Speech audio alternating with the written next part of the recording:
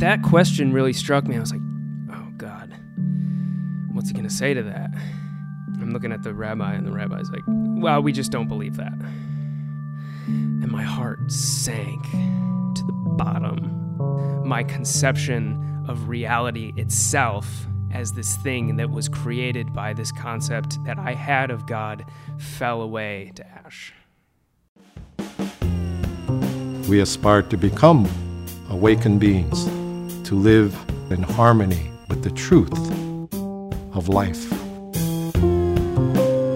From Vast Noodle Media, I'm Trent Bell. This is Knowing and Believing, a podcast about how we believe.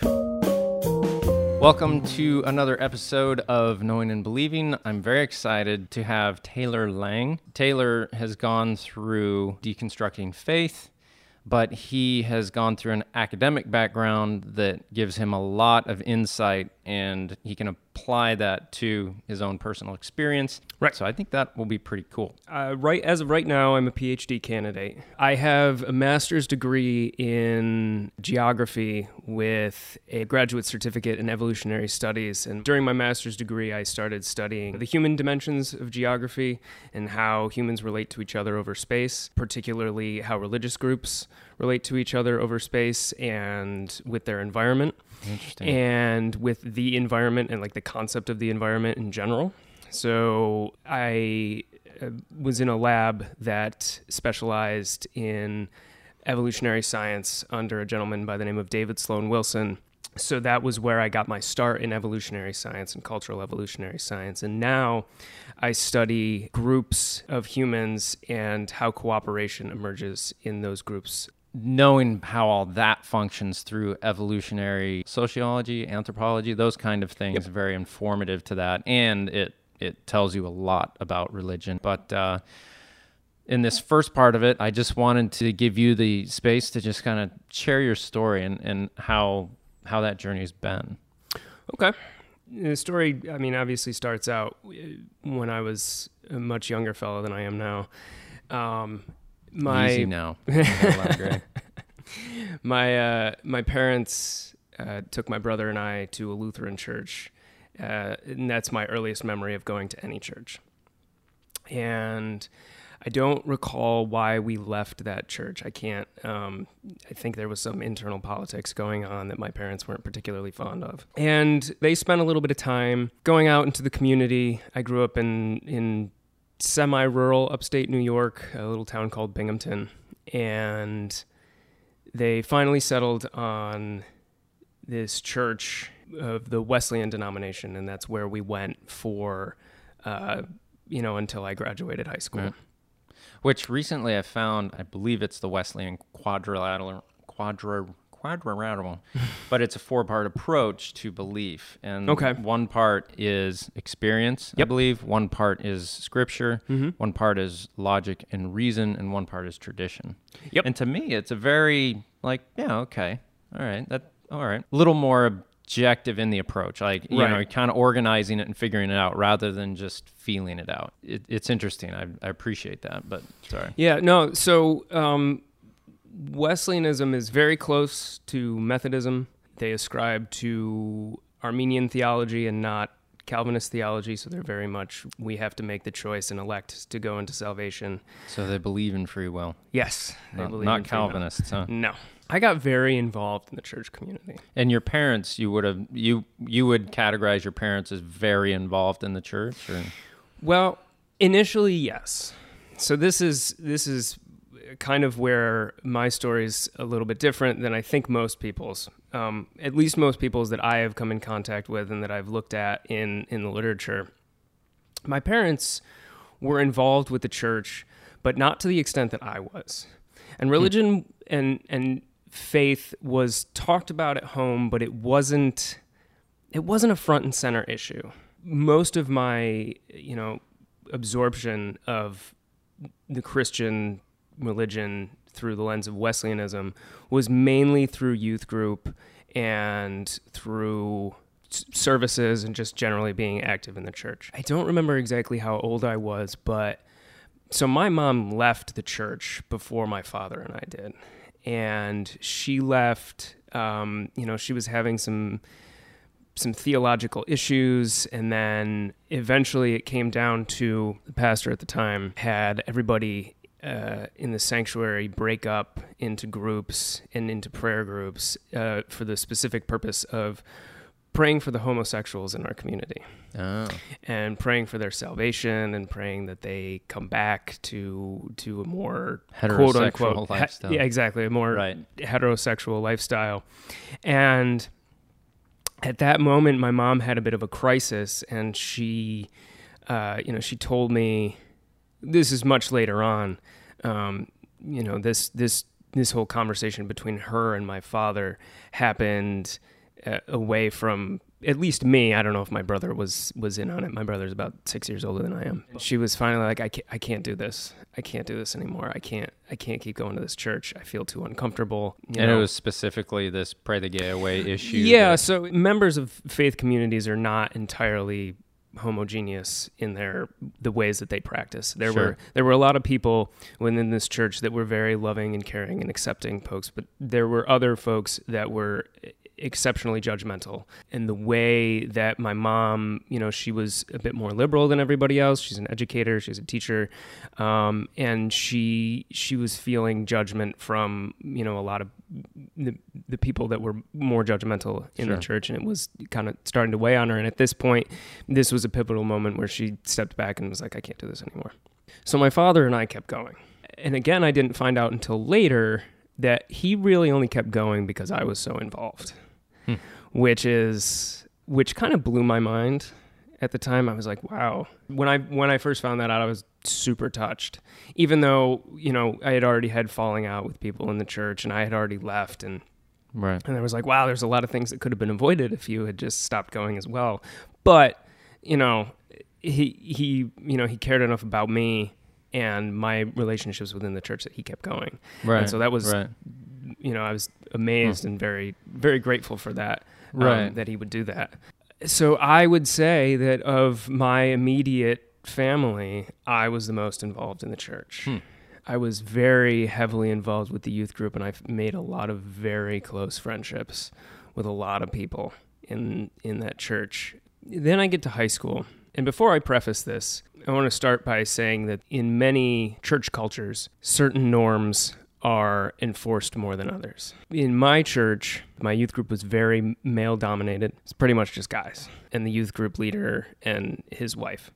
And so that experience became tailored towards enforcing sexual norms in the context, specifically talking about an abstinence-only approach to sex. Which, if you're taking a group of 15 teenage boys, I mean, the number one thing on their minds are just sex, Exactly. I mean, it's like, just set off a big old hormone bomb in their exactly. head. I mean, I don't mean to say that their focus was just uniformly around. It was primary. It was a primary concern of theirs. It was a common thing they kept coming back to. Exactly. It was a common thread, and very specific about sexual practices and relationship practices. Relationships weren't expressly forbidden.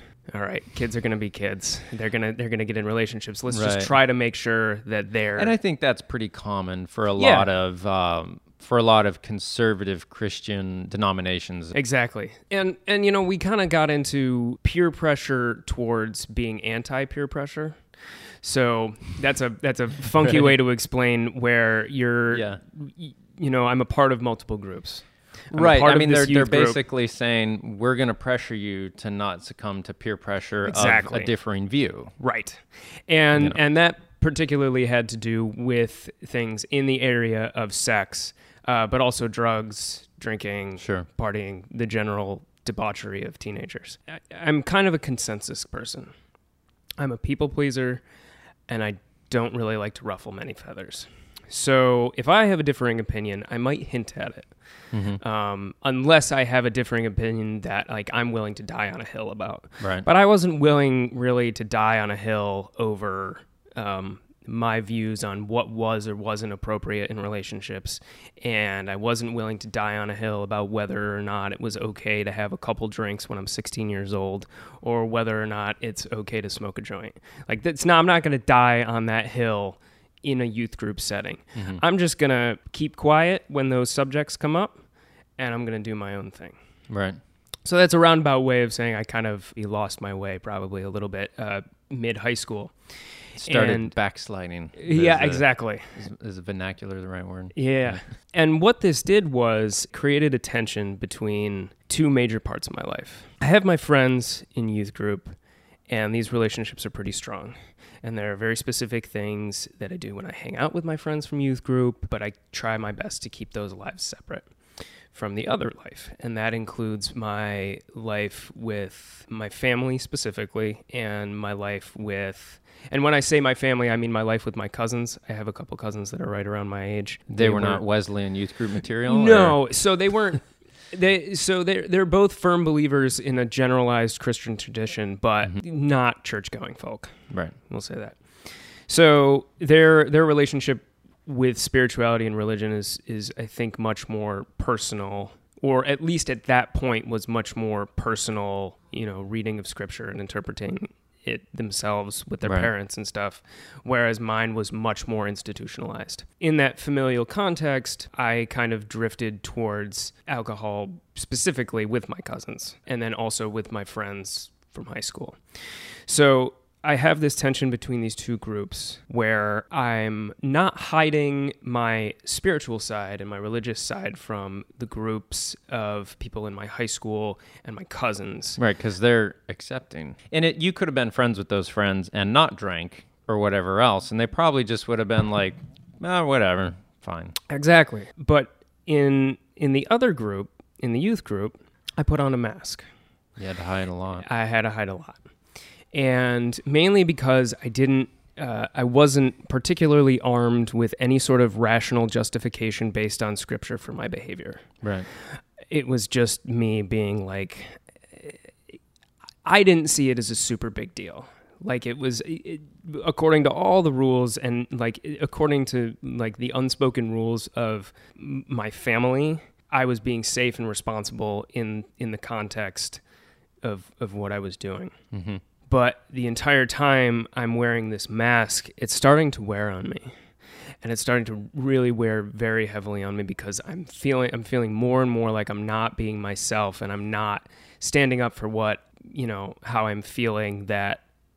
And it sounds like you're saying that it's not that you're like, we got to drink occasionally and responsibly as much as it's just like, I need to be honest about who I am and what I do, and not I don't want to be a person that's hiding things about me to fit into a group. Right. That's more of the real issue. Yes. So finally, it gets to my senior year of high school, and so my views on alcohol are entirely different. My views on drugs are entirely different, and when I say drugs, I'm just talking about like weed, small scale recreational stuff. And my views on sex had changed slightly in what I thought was appropriate to have in relationships and what I wasn't. I was still very much an abstinence person. And like my view during senior year was, I'm not going to have sex until I'm married, and I'm going to get married young just so I can have sex. And that is a terrible reason to get married. Yeah. So, like, that's a terrible mindset to have. But when you're in the mind of a teenage kid who's been constantly repressing that part of his brain, you just... Yeah, it just pushes people into... Exactly. Yeah. And it can push people into... those types of situations. Yeah, good enough. Let's get married quick, please. Exactly, yes. So senior year comes, and I decide that I'm going to finally take my mask off. To your youth group?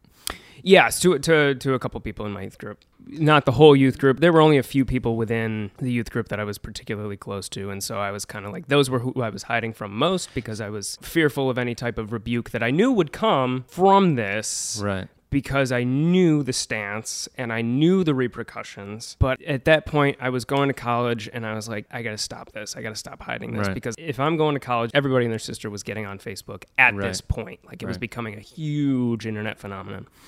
So it was going to get harder and harder for me to hide anything like that. Right. Filtering pictures after pictures. Exactly. So I went and told a couple of them. Before you get into that, the value and the draw, the the magnetism in your youth group. Yep. Is it God? Is it Jesus? Is it the group? Is it the very close friendships that you had with a few people in there? What's the main thing in there, you think? Because there's obviously an emotional weight there that you're feeling, a conflict that you're not being honest with. Right. Was it, which one of those factors, was it mostly in your mind, or what do you think? That's a really good question. Looking back on it from a subjective point of view, like my own personal experience of what was going on in my mind at the time, I think I felt like one silly little memory I have is I was at a party at one of my friends' houses, and I went to the bathroom, and I was washing my hands, and I kind of looked in the mirror, and I'm a little buzzed, so it might have just been the alcohol playing games in my head. Right. But I kind of looked in the mirror, and I was just kind of like, God, we're cool, right? And like, I just kind of got a warm feeling over me, like, you're not being an idiot.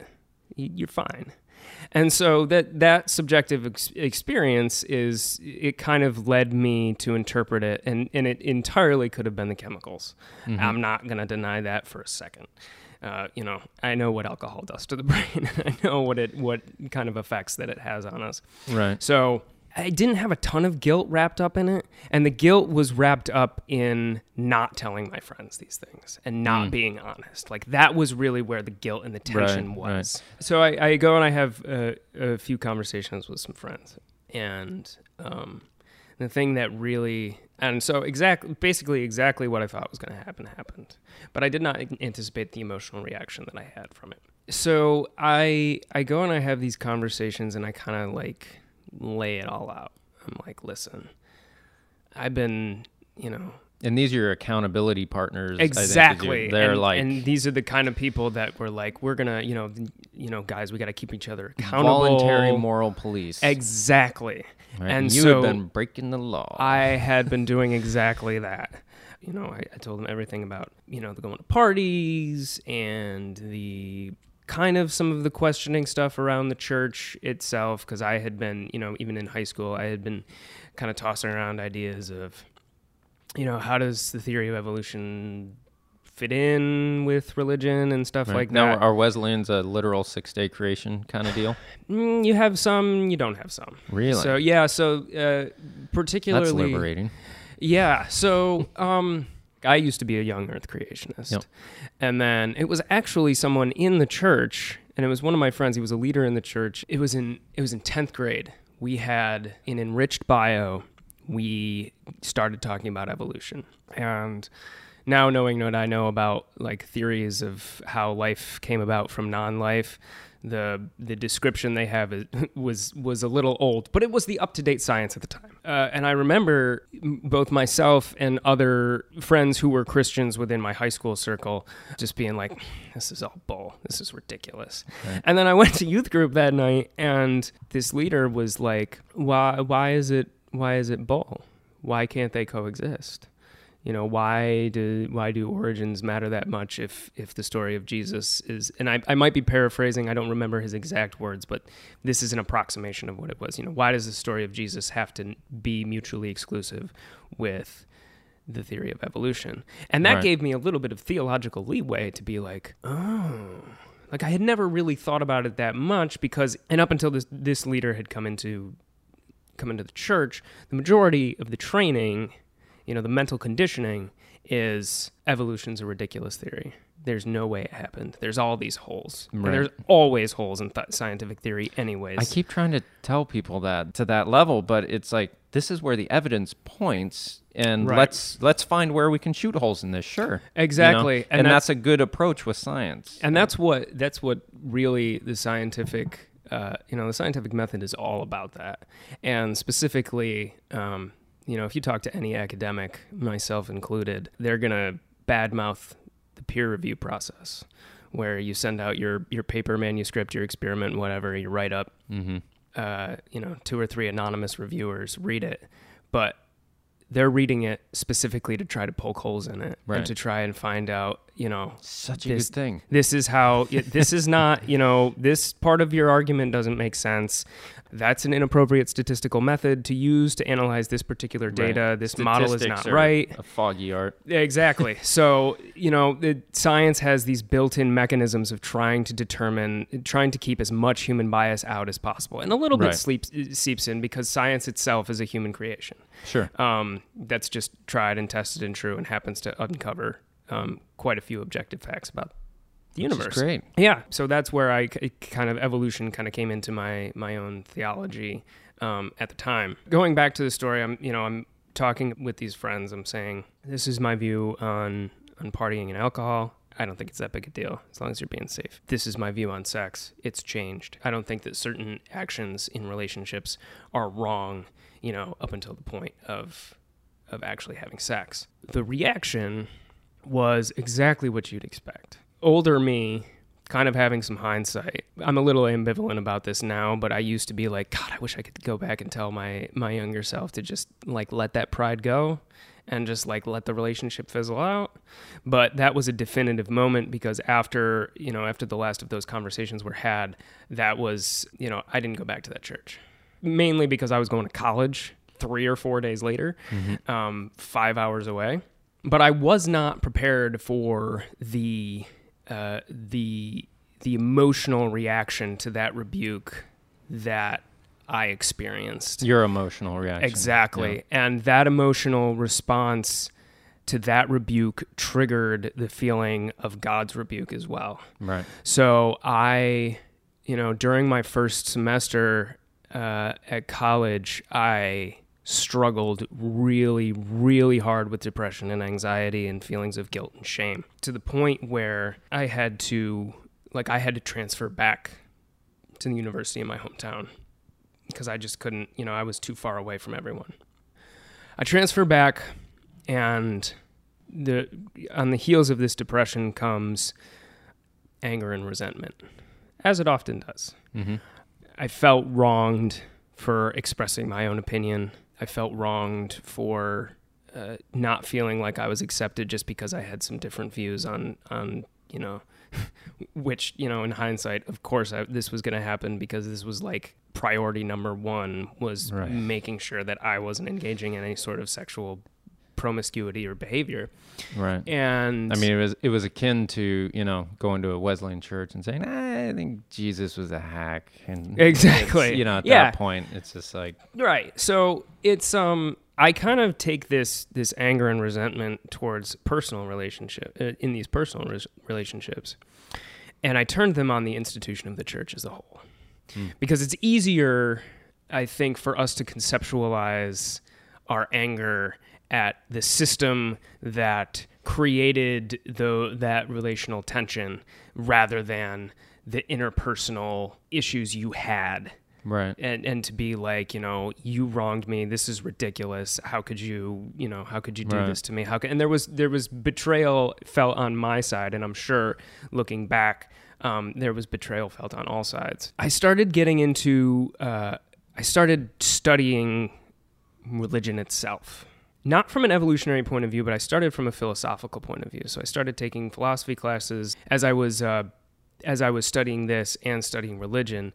The entire time, I'm just kind of getting amped up as especially studying the food system when I was an undergrad and views espoused by prominent faith leaders about, how we shouldn't be worried about things like climate change or global warming, or how we shouldn't be worried about how much resources we use because this earth was given to us to use as we please. And I began to get really, really angry at this because this, in my view, ran entirely counterintuitive to my interpretation of the gospel at that time. even a biblical point of view. Right. It's just such a... Yeah, and Pope Francis would agree with me on that Yeah. one, which was kind of vindicating for me at the time. This is going on throughout my undergraduate career. I start to embrace more the college lifestyle, and not going too crazy, but just within reasonable bounds of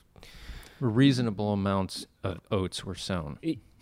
Well, okay. Yeah, I guess you could say it that way. But, and then I met a professor who was teaching environmental planning, and he was a geography professor. And I got along really well with him. And when I was in my senior year, I had no idea what I was going to do with my life. I could try to get a job with a nonprofit. And then he came along and he was like, how would you like to come on and do a master's degree and do some research? So I get into this graduate program to do my master's degree. I get this idea that I'm going to do this thesis research project on churches and how they can contribute to the local food system. The mental processes that led to this were, I'd be driving around my city, and there's something like 214 or 217 churches in Binghamton. They all have really big lawns.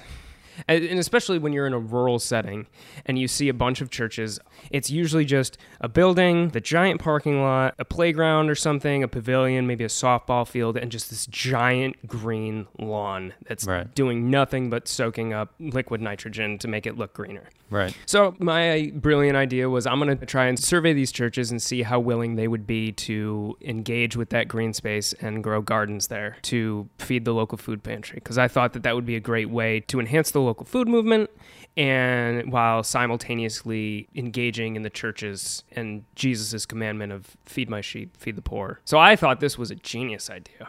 And my professor had no idea what to do with it. Specifically because he's what's called a physical geographer. He deals more with invasive aquatic species and indicators of sustainability, and he does a lot with like large scale areas, looking at how ecosystems and habitats are evolving over time. So he turns me on to this guy who trained his advisor. So he was the academic, what's called the academic grandson of this guy, and this guy was David Sloan Wilson, who was a professor at Binghamton at the time. And he had originally written a book in 2002 entitled Darwin's Cathedral: Evolution, Religion, and the Nature of Society. And I gave a presentation on my idea for a thesis in this class, and his lab, they invited me in, and I became a part of David's lab. And so I kind of give this pitch to the whole lab, and they're like, okay, your idea is great. There's no way you're going to get any solid results out of it. And they're like, we've been working with the churches in this area, and they have a ton of projects going on. The fact that they have a ton of projects going on, and they're just, they're doing their best to get these projects done, adding another one, it's going to introduce some survey bias into your research. Why don't we take some of our existing research, add an environmental spin to it, and you can be the lead on that? So I was like, okay, that's fine. So we designed a survey, and the entire time that I'm doing this, for anybody who's done thesis research and research of any kind, you have to read so much. I have such bad reading comprehension. So you do a lot of reading, and the kind of reading that I was doing was specifically on cultural evolution and how cultural evolution functioned, how cultural groups functioned, how groups of human beings absorb cultural knowledge, and where exactly religion fits into that. I get into a bunch of different types of research around environmentalism, and my master's thesis had to do with this idea of observing religious texts as a form of cultural genome. Oh, okay. Yeah. And so let me, just to unpack that a little bit, a genome is just a fancy word for saying some species genetic code. Right. All of your DNA, all in humans, all 23 chromosomes, unpacked, every single gene that basically creates us and all of our organs. The funny thing is that every single one of our cells in our body is different despite having exactly the same genetic code, which is kind of mind-boggling when you think about it. It is. Like our skin cells and our liver cells have exactly the same genetic code, but through cellular differentiation and what's called epigenetic inheritance, the mother cells of like the initial stem cell that gets turned on through molecular biological functions that I don't even understand, pass down those traits to their daughter cells, and then eventually we grow into this. Right. Which is wild. David and my colleague Yasha Hartberg kind of spearheaded this project, and they said, what if we took a religious text and analyzed it as if it was a genome? Because it's transcribed with high fidelity, you can copy it very easily, and it translates down very well. You know, the Bible we have has gone through many different iterations in translation, but it's essentially, you know, it's very close to the original one constructed at the Council of Nicaea. So we have this cultural text that informs how we behave and how we identify. And what if we used that text to see if, basically postulated that Christianity itself is a cultural species, and they use the New and Old Testaments as their base genetic code, right? And they pass this down from generation to generation, and not just from parents to children, but also horizontally to other people through proselytization and evangelism. And let's see if we can look at the individual denominations of the Christian church and see if we can pick up differential citation patterns and see if they're what's called cherry picking to inform their beliefs on certain subjects. And this is differential citation patterns. We're going to have to get into that one in the academic side. So basically that's just a fancy way of saying, are they citing different parts of the Bible to justify their beliefs on the same issue? Yasha did this around views on homosexuality across 4 different churches based on sermons that we could put through a text software and analyze and pull out their biblical citations. I did this with environmental attitudes. I looked specifically at the Pope's encyclical, an organization called the Cornwall Alliance, which is has a very what's called dominionist mindset about the earth. And what that basically means is the resources are free for everyone to use because God gave us dominion over the earth, so we can use it. And we were mandated to do so. There was another group, another couple groups that took a different approach, specifically Pope Francis and others, that basically said, no, that's not the right interpretation of the Scripture. The right interpretation is that we are here to be a part of the landscape, and we're here to be stewards, and we're here to use the resources, yes, but not to excess and not to dominate over. So this is the stewardship mentality. And we took all of these texts that they had, we put them through this text software, pulled out their citations, and basically saw, is there any statistically significant difference between where in the Bible they're citing and whether or not they're citing specific verses at different rates. And we found that to a pretty high statistical significance that they were. Using different verses. They were using different verses, and they were using the same verses at different rates. So, like a good example is Genesis 2:15, which talks about God put Adam and Eve into the Garden of Eden to till it and to keep it, and that was a very big one in the stewardship camp. Right. They also used a lot of works from. Or they used a lot of citations from Isaiah and the Psalms, very poetic kind of books that talk about creation in a very positive way, in kind of exalting it. Right. And the Dominionists really stuck to Genesis, and they really stuck to the first chapter of Genesis. The gist of those verses is, I give you command over all the earth, all of this is yours to eat and consume and to keep. And so we found that the differential interpretation, you can try to pause out what's causing what. Is it really the Bible that's causing the view, or is it something else that's causing the view and you're just using the Bible to extract it? Right. And that's up for debate, what comes first and what comes second. For instance, if I have a dominionist view already without reading the Bible, and I look through the Bible and I find verses that match up, I say, oh, here's a justification. And then I go to you, who may not have thought about this, and I say, look at these verses. Look at this biblical mandate. We have dominion over the planet. And so my transferring of that knowledge to you is then potentially, if I win you over using those verses, then the causal chain is the text causes you to view that way, in addition to my interpretation of it. So you've inherited my interpretation and the Scripture. Okay. And whereas my interpretation was already there, and I'm just cherry picking. what verses I want. Right.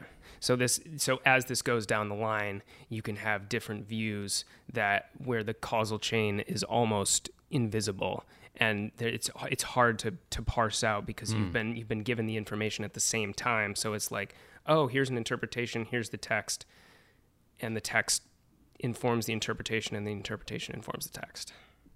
That's one of the things I have such a hard time with spirituality and Scripture, being one of the 4 Wesleyan quadrilaterals, is that it's so open to interpretation. Absolutely. And contradicts itself in so many places. Right. And, people argue that, well, doesn't it contradict itself if you interpret it this way? Well, is that, just a conservative definition? Or there's that's really hard. A book written in 2012 by a gentleman named Jonathan Haidt. It's called The Righteous Mind.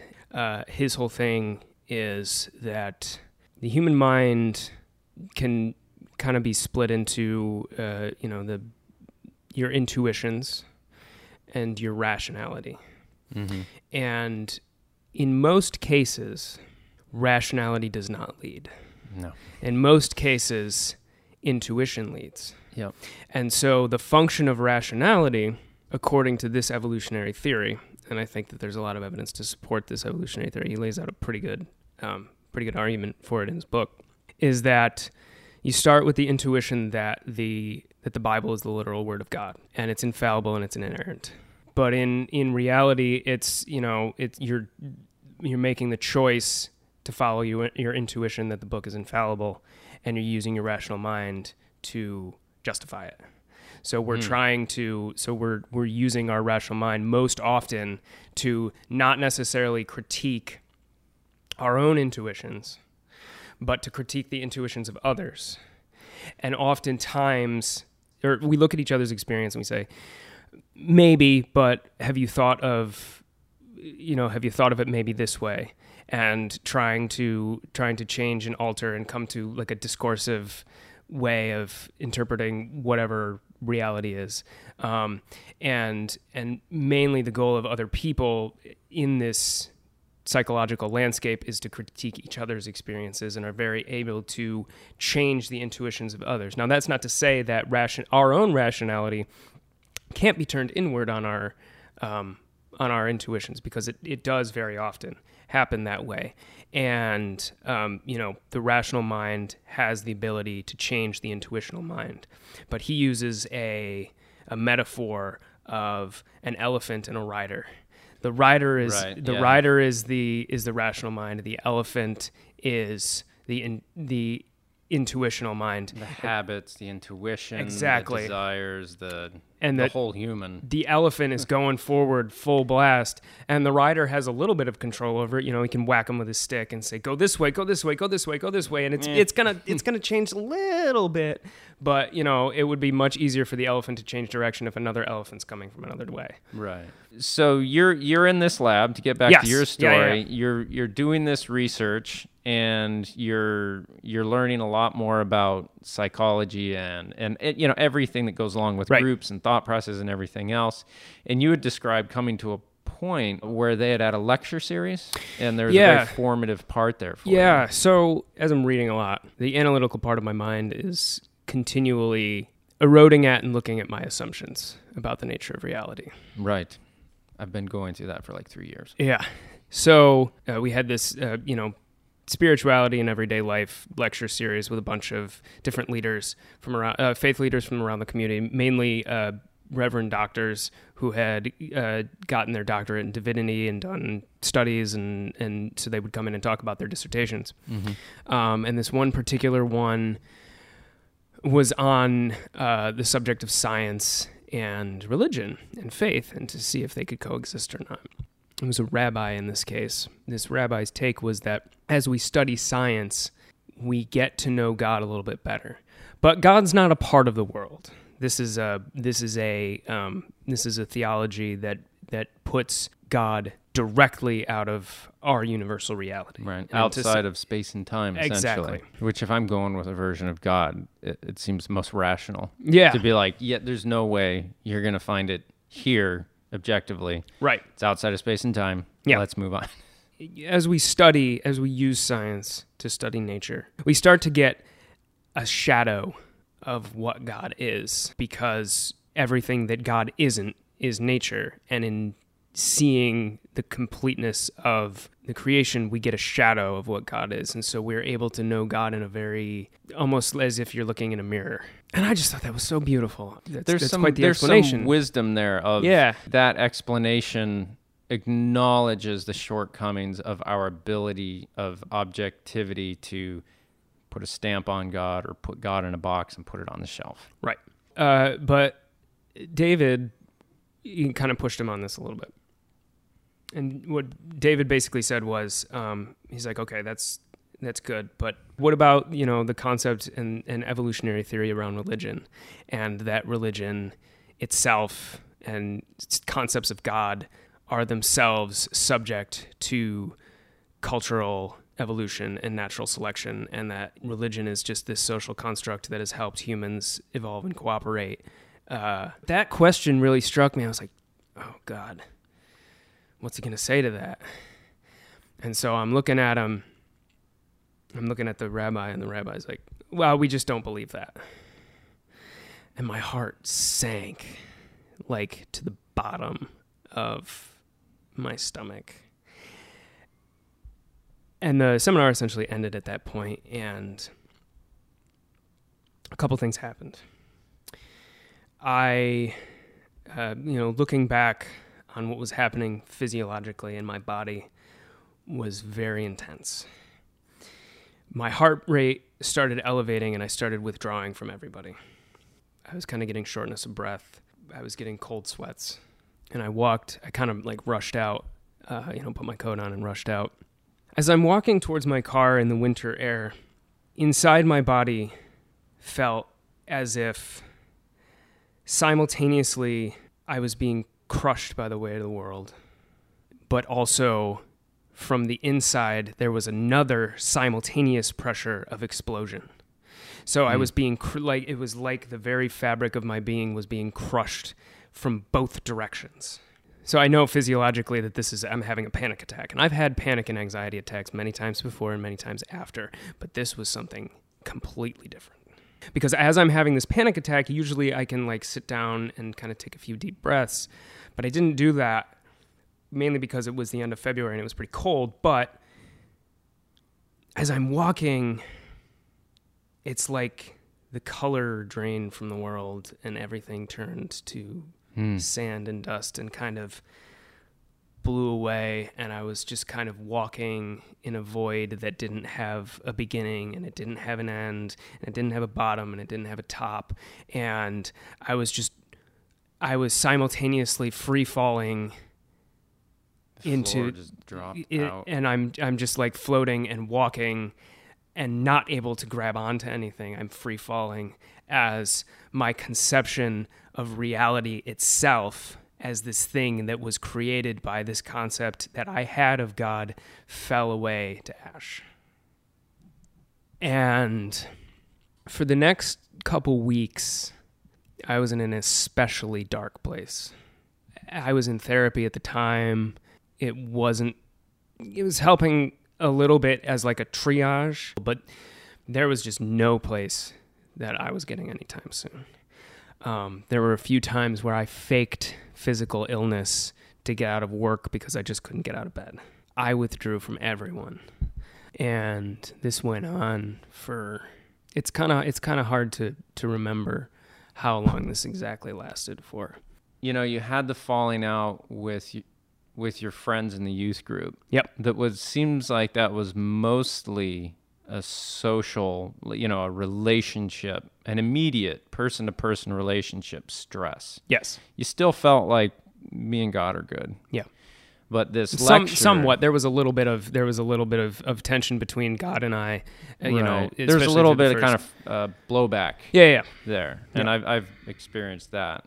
But there was a next level of loss that this rabbi who had so eloquently elaborated on, and then David Sloan Wilson, who's the pinnacle of, the rider on the elephant. He's a scientist. He's got a great point that you've had sitting in your head that you haven't really been able to verbalize. Yeah. But he verbalizes it. You have in front of you the culmination of such an incredible struggle that humanity has dealt with, that someone presents a great approach and option, and it's good and it feels good, but then this logical side comes in and makes a great point.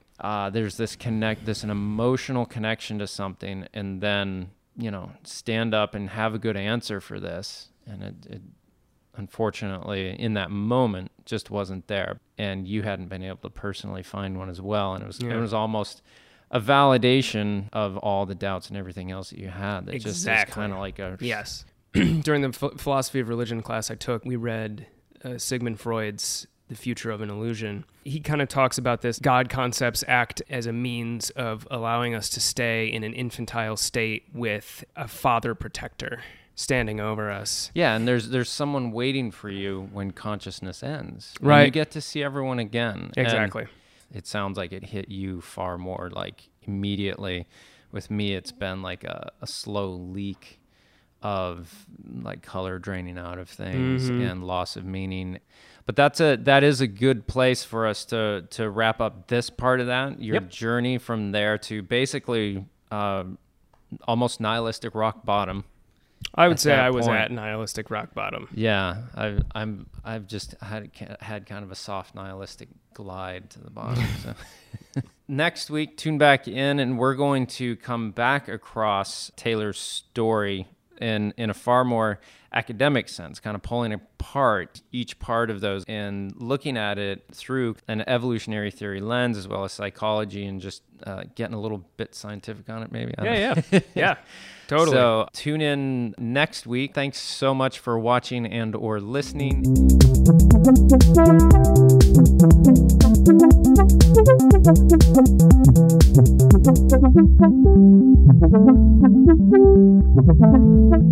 Thank you.